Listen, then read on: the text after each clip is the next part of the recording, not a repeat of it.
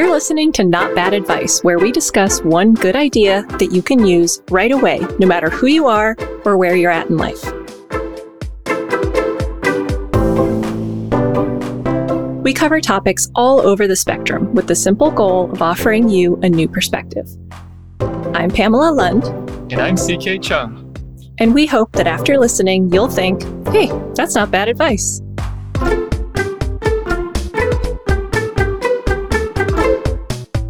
So today we're talking about comfort zones. And yeah, we're going to talk about this while we're dealing with a pandemic because this isn't going to last forever. And while some things will be different on the other side, a lot won't. Most of us are eventually going to return to essentially the same life we had before. We're going to go back to the same or a similar job. We'll go back to the same habits and the same routines. We'll go back to what we know, to what's familiar, to our comfort zones. But the phrase comfort zone is kind of a misnomer. The word comfort in it makes it sound like a comfort zone is a place where you're happy, but it's not always. You can be in a comfort zone and be unhappy. You can be in a comfort zone and just be numb. Sometimes comfort zones are like that show The Good Place, where you think you're in the good place, but when you look deeper, you realize you're actually in the bad place. And most people are okay spending their lives thinking that they're in the good place and staying in their comfort zones. And that's fine for them. But a year from now, or 5 years from now, do you want to be in the same place you are right now? If not, you're going to have to get uncomfortable. In my experience, the best advice comes from people who've actually gone through what you're going through, which is great news because starting this show and putting myself out there, and especially doing the on-the-fly card readings at the end, has been super uncomfortable for me. And I know starting our other podcast, Practice with CK, was super uncomfortable for you too, CK. So we are very qualified to talk about getting uncomfortable, don't you think? Yes, I do think. I've been getting uncomfortable every weekend for the past 9 to 10 weeks. And you've been getting better at being uncomfortable. Exactly. I've been getting less and less uncomfortable, more and more uncomfortable. Perfect. But like in the good way, not in the comfort is bad way, in the comfort is good way. Exactly. In the comfort is learning and things are getting easier way. There we go. So everyone has comfort zones. We've all got the parts of our lives where we need things to kind of be status quo most of the time. And that's normal and it's necessary. And we can't push the limits everywhere all the time. It would just be exhausting. So today, what we're talking about, this isn't like a call to blow up your entire life and make everything exciting. But on the other hand, like some of you might be thinking, well, my life is already super exciting. I'm not stuck in comfort zones. Like I go skydiving or base jumping or whatever. But you can do scary things in your life and still be stagnant in important areas. And I want to make sure to say that there's absolutely no judgment here. This is not a statement on anyone's worth or value or quality of life. We all have to live our own lives and do what we have the capacity to do at the time. But we also have to realize that lives are cyclical. So maybe you are not in a place right now where you can push yourself, but you will be. So even if you're listening and you're thinking like, I'm not ready to move out of a comfort zone, you will at some point. You will have the capacity. So we're going to talk about how you can take small steps that lead to big changes. So I think there's going to be something valuable here for everyone. That's good. So first, let's talk about what happens when we're in these comfort zones that are actually making us uncomfortable, unhappy, unfulfilled, many other words that start with un. When we are not pursuing things that are fulfilling or challenging in a productive way, our attention and our priorities shift outwards. So when you don't have something that's internally fulfilling to focus on, you start caring more about the opinions of others and getting their approval, or you start meeting other people's goals instead of your own. So some people will latch on to like other people's drama, celebrity gossip or Twitter feuds or, wherever they can find excitement that they're missing in their own lives. Or we see this a lot with people who like their identity starts to become overly externally influenced. So this happens with people who over-identify with a political party or any group really, you can over-identify with that group and you become less attuned to your own thoughts and opinions. You start spending your time achieving everyone else's goals. You buy what advertisers tell you to buy. You watch on TV what everyone else is watching. You care about what you're told to care about. So the less we exercise critical thinking and the less we check in with ourselves about what we really want and not what we're really told to want by society or advertising or what other external influences we have in our lives, we become detached from our actual needs and feelings, which leads to overconsumption of everything. TV, food, alcohol, everything. And I know I went through this in my life. I definitely had years where I was really disconnected from what I needed or wanted. And I would spend my weekends just like laying on the couch, watching hours and hours of shows that like I can't even remember now because they didn't matter. I think we could all relate to that somehow. I think that's what our 20s were for, right?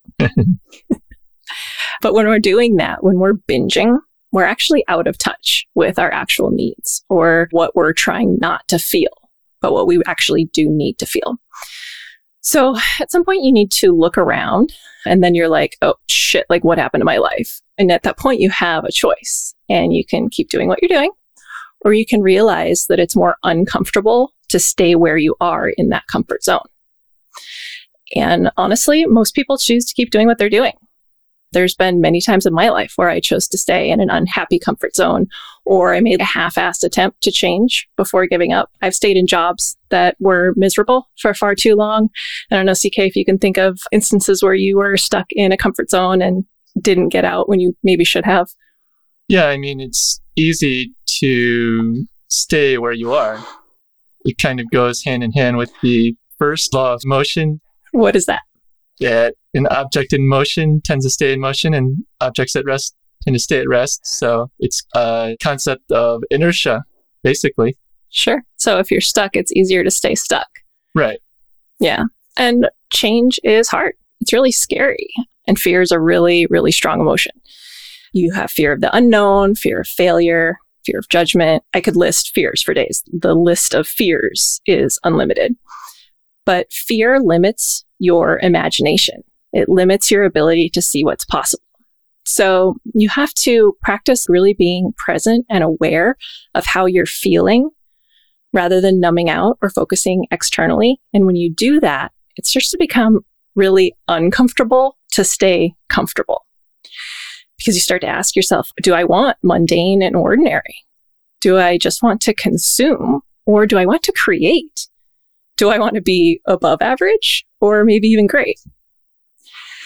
So the way that I have found that is the easiest to start to find where you are in a comfort zone and to see where you can kind of test the water, see where you can find the edge, is to employ curiosity in your everyday life. Start asking yourself, can I do this? Or what if I tried that? So an example of this was in December. CK mentioned that he thought that I could run a trail race, and I am not a runner. Like I've always made the joke that if you see me running, you should also start running because something bad is coming. But he kind of dropped that little seed that I could do this in my head. So we tried to go to the trails just for a hike one day, and the trails were closed because of rain. So we were just going to walk around on the city streets. And I was like, well, do you think I can run a mile? Let's see. I had literally never run a mile in my life. Even in elementary school, when you're supposed to go out and do a mile run fitness test, I wouldn't run. I would walk the entire thing. I was a terribly lazy kid. But I said, let's find out. Can I run a mile? And much to my surprise, I actually did it. It was awful, but I got through it. And then it was like, okay, so you were able to do that. Can you do it again? Can you do it again? And it just became a habit where once or twice a week, I would go out and say, can I do this today? And it wasn't something where I felt like a lot of pressure because I was just being curious. Can I do this today? And now with practice and CK's help on my runs, I'm up to 2 miles. So if you had told me a year ago that I was going to enjoy going out for a 2-mile run on Sundays, I would have told you that you are absolutely crazy. And CK has witnessed this shift. I'm sure it's been pretty eye-opening for him to see me go. Yeah, absolutely. Yeah. So if you just employ this curiosity, just ask yourself, can I do this? Or what if I tried? And if you don't do it, it doesn't matter. There's no risk. You're just saying, can I do it? Yes, no, okay, I'll try again.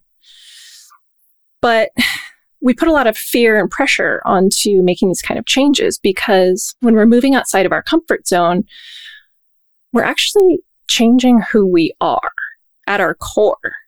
We have to become a person who writes a book and deal with all of the criticism and judgment and fear if we're going to write a book. Or if you want to become a singer or get in great shape, you have to become the person who learns to sing. You have to become the person who sings. You have to become the person who goes to the gym when they have absolutely no idea what they're doing there. It doesn't actually matter what the thing is that you're trying to do. To do it, you're changing who you are. You're becoming a person who does that thing. So rather than having all of that pressure in your head of like, I have to become the person who writes the book, employ that curiosity. Start out with something small on day one. You don't have to become the person that runs a marathon. You start by running a mile. If you're trying to write a book, you can start by being the person who writes for 30 minutes a day, not trying to be the person who writes the book. Be the person who writes for 30 minutes a day. And trust me that just writing for 30 minutes a day is uncomfortable enough to push you to your limits if you don't already have a daily writing practice. I use this strategy for our scripted show, Equanimity, that I'm working on. And I struggled for over a year to put the time into it because it felt like such a big, overwhelming project that I didn't know how to do. I didn't know how to write a podcast about our relationship. So I was only working on it sporadically because it felt so hard. I wasn't the person who could write a scripted podcast. But then I made a commitment to working on it for 30 minutes a day. That was it. Just 30 minutes a day. And I looked back, and in February, I only spent 2 hours on it. In March, I spent 7 hours on it. And then in April, with that 30-minute-a-day commitment, I spent over 14 hours writing on it and just made crazy progress just with that little commitment. And now I can see being the person that has a finished, scripted, produced podcast. That's pretty cool. That's very cool. It seems like using curiosity as the portal into the process itself is a great strategy versus just thinking about the end goal. Yeah. And being so tied up in the end result. So I like the aspect of using curiosity and asking yourself questions and using that as a conduit into getting yourself into the process. Yeah. Rather than just straight out thinking about the hard and fast end goal, which may paralyze you from the process. And it also changes it from I have to do this to can I do this? Exactly. Which for me is a huge change. I hate doing things that I feel like I have to do. Right. But I like being challenged. Right. So yeah, that definitely is a good shift if you're trying to do something. Yeah, exactly. It's like you're kind of experimenting on yourself. Yeah. Instead of having to accomplish something. Exactly. I like it. Cool.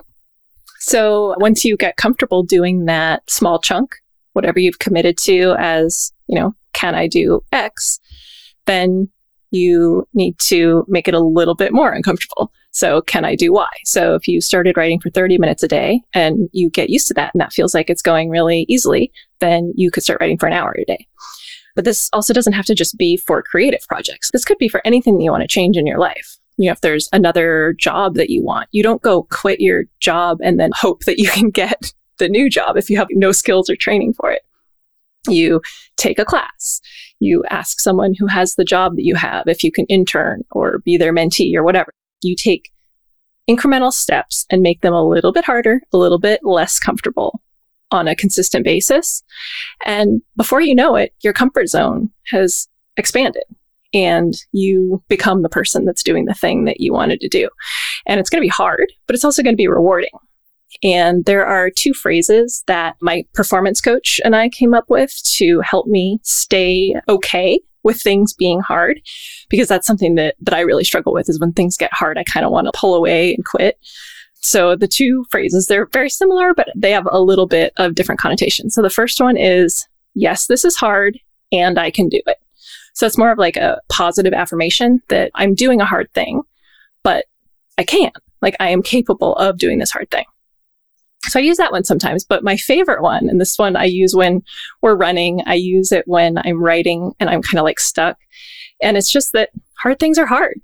And it sounds so simple, but every time I think of that, every time I think hard things are hard, it takes me out of that kind of self-pity of like, oh my God, I'm doing this and it's so hard. And I'm like, oh yeah, of course, hard things are hard. They have to be hard. If they weren't hard, there wouldn't be the payoff. There wouldn't be the amazing results that you're going to get for it. And if it got easy, you would need to make it harder. So hard things are hard.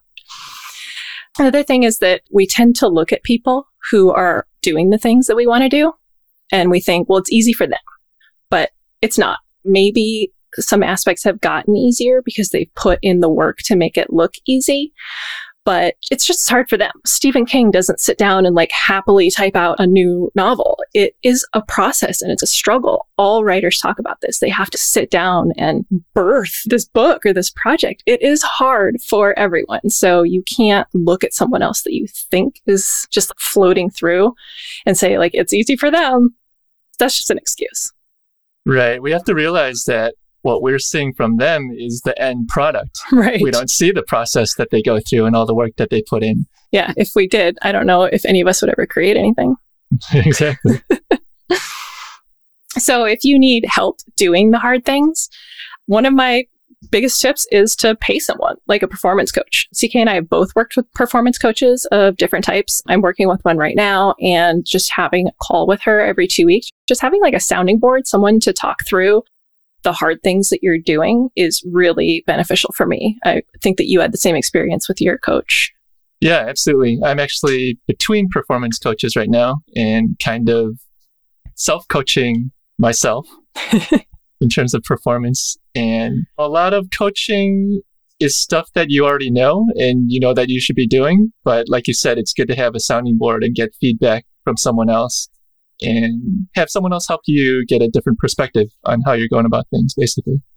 Yeah, I think that's a good point, because I have that experience with calls with my coach, with conversations that you and I have. And I bet people who are listening to this show are having that same experience. So they're like, I know this, like, right. I already know this, but you have to keep hearing it or hear it from a new person or have it put in a different perspective, or you forget about it. Like, constantly having the repetition of the message is really important.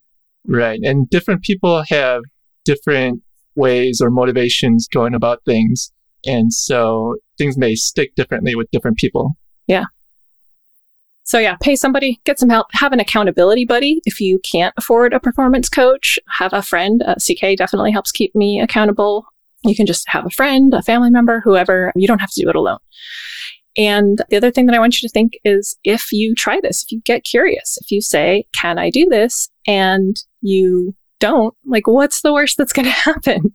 I want you to really, really think about the thing that you want to do, and then think about the worst possible scenario if you start taking steps towards it. The fears that are going to come up are failure, or being judged, or failing and being judged for that. So are those fears that you come up with really enough to hold you back from getting what you want out of your one shot at an amazing life? Are you going to let fear of failure or fear of judgment hold you back from doing the thing that makes you feel the most alive? I hope not. But who cares if you fail? If you fail the first time, you fail the 5th time, every failure teaches you something. I know, CK, you've got an acronym for FAIL that really puts that in perspective. Yeah, I came across this somewhat recently and I really like it. So FAIL can stand for first attempt in learning. Perfect. Yeah. So keep failing, keep learning. There you go. So try again the next day and the next, and eventually you're going to be doing the thing that you want to do. Or along the way, you'll find out maybe that thing isn't what you want to do, but you'll discover what you actually want to do. That incremental effort will add up, and you'll consistently be doing more than you could when you started. You'll become the person that is doing the thing you wanted to do. That's actually what manifesting is. It's thinking about achieving something and then putting in the effort to get the outcome. You can't just think about it. You have to be active.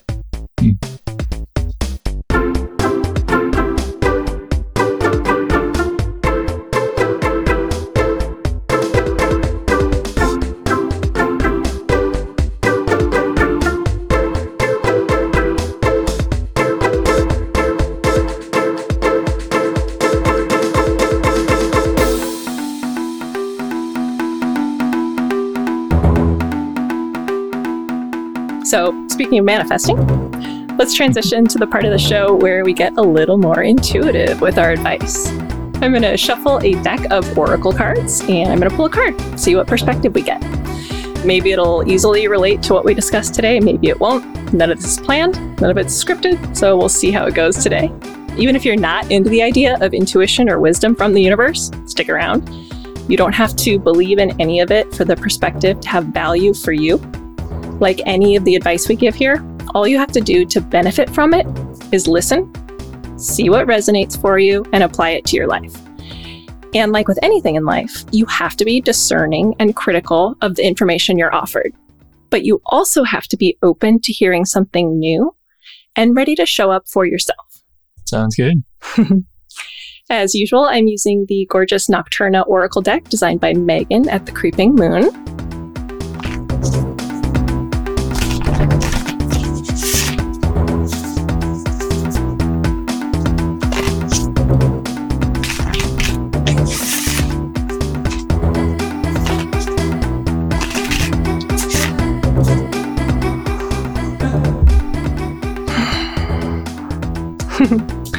Okay, so I pulled one of my favorite cards. It is the Cactus. And the Cactus, for me, brings up that we have defense mechanisms that we build based on the environment that we're in. So if you think of a cactus, the spines are actually just leaves, but they have evolved to be spiny little defense mechanisms. They also have evolved to cool the cactus. It doesn't seem like it because they're tiny little spines, but there's like thousands of them on the cactus. And in aggregate, they do. They shade the cactus. So with this card, I want you to think about what defense mechanisms you have developed because of your environment, because of criticism that you've gotten from other people when you tried to move out of your comfort zones in the past. Maybe you had an unsupportive partner or a terrible boss or any of the many, many things that we go through in our lives. And we build defense mechanisms around those. But at some point, those defense mechanisms don't serve us any longer. When we're not in that situation anymore, when we don't need them, we need to be able to shed our spines. Not our actual spines, our cactus spines. We need to be able to reevaluate whether the defenses that we have put up are still serving us or if we need to let them go so that we can do the really great things that we want to do in life, so we can have the relationships that we want to have, so that we can create the magic that we want to create in our lives. So think about what defense mechanisms you have built and whether they're serving you anymore, and how you can maybe start to let them go a little bit so that you can try something new and get out of your comfort zones. Perfect. Love that. Yeah, definitely one of my favorite cards. It always makes me smile when I get it. So if you found yourself thinking, hey, that's not bad advice while listening today, we'd love it if you shared the episode with your friends or on social media. You can tag us on Twitter, where I'm at Pamela_Lund and CK is at CKDisco. To find us on other platforms, visit forcesofequal.com/advice. There you can also contact us if there's something you need advice about. We'd love to hear from you.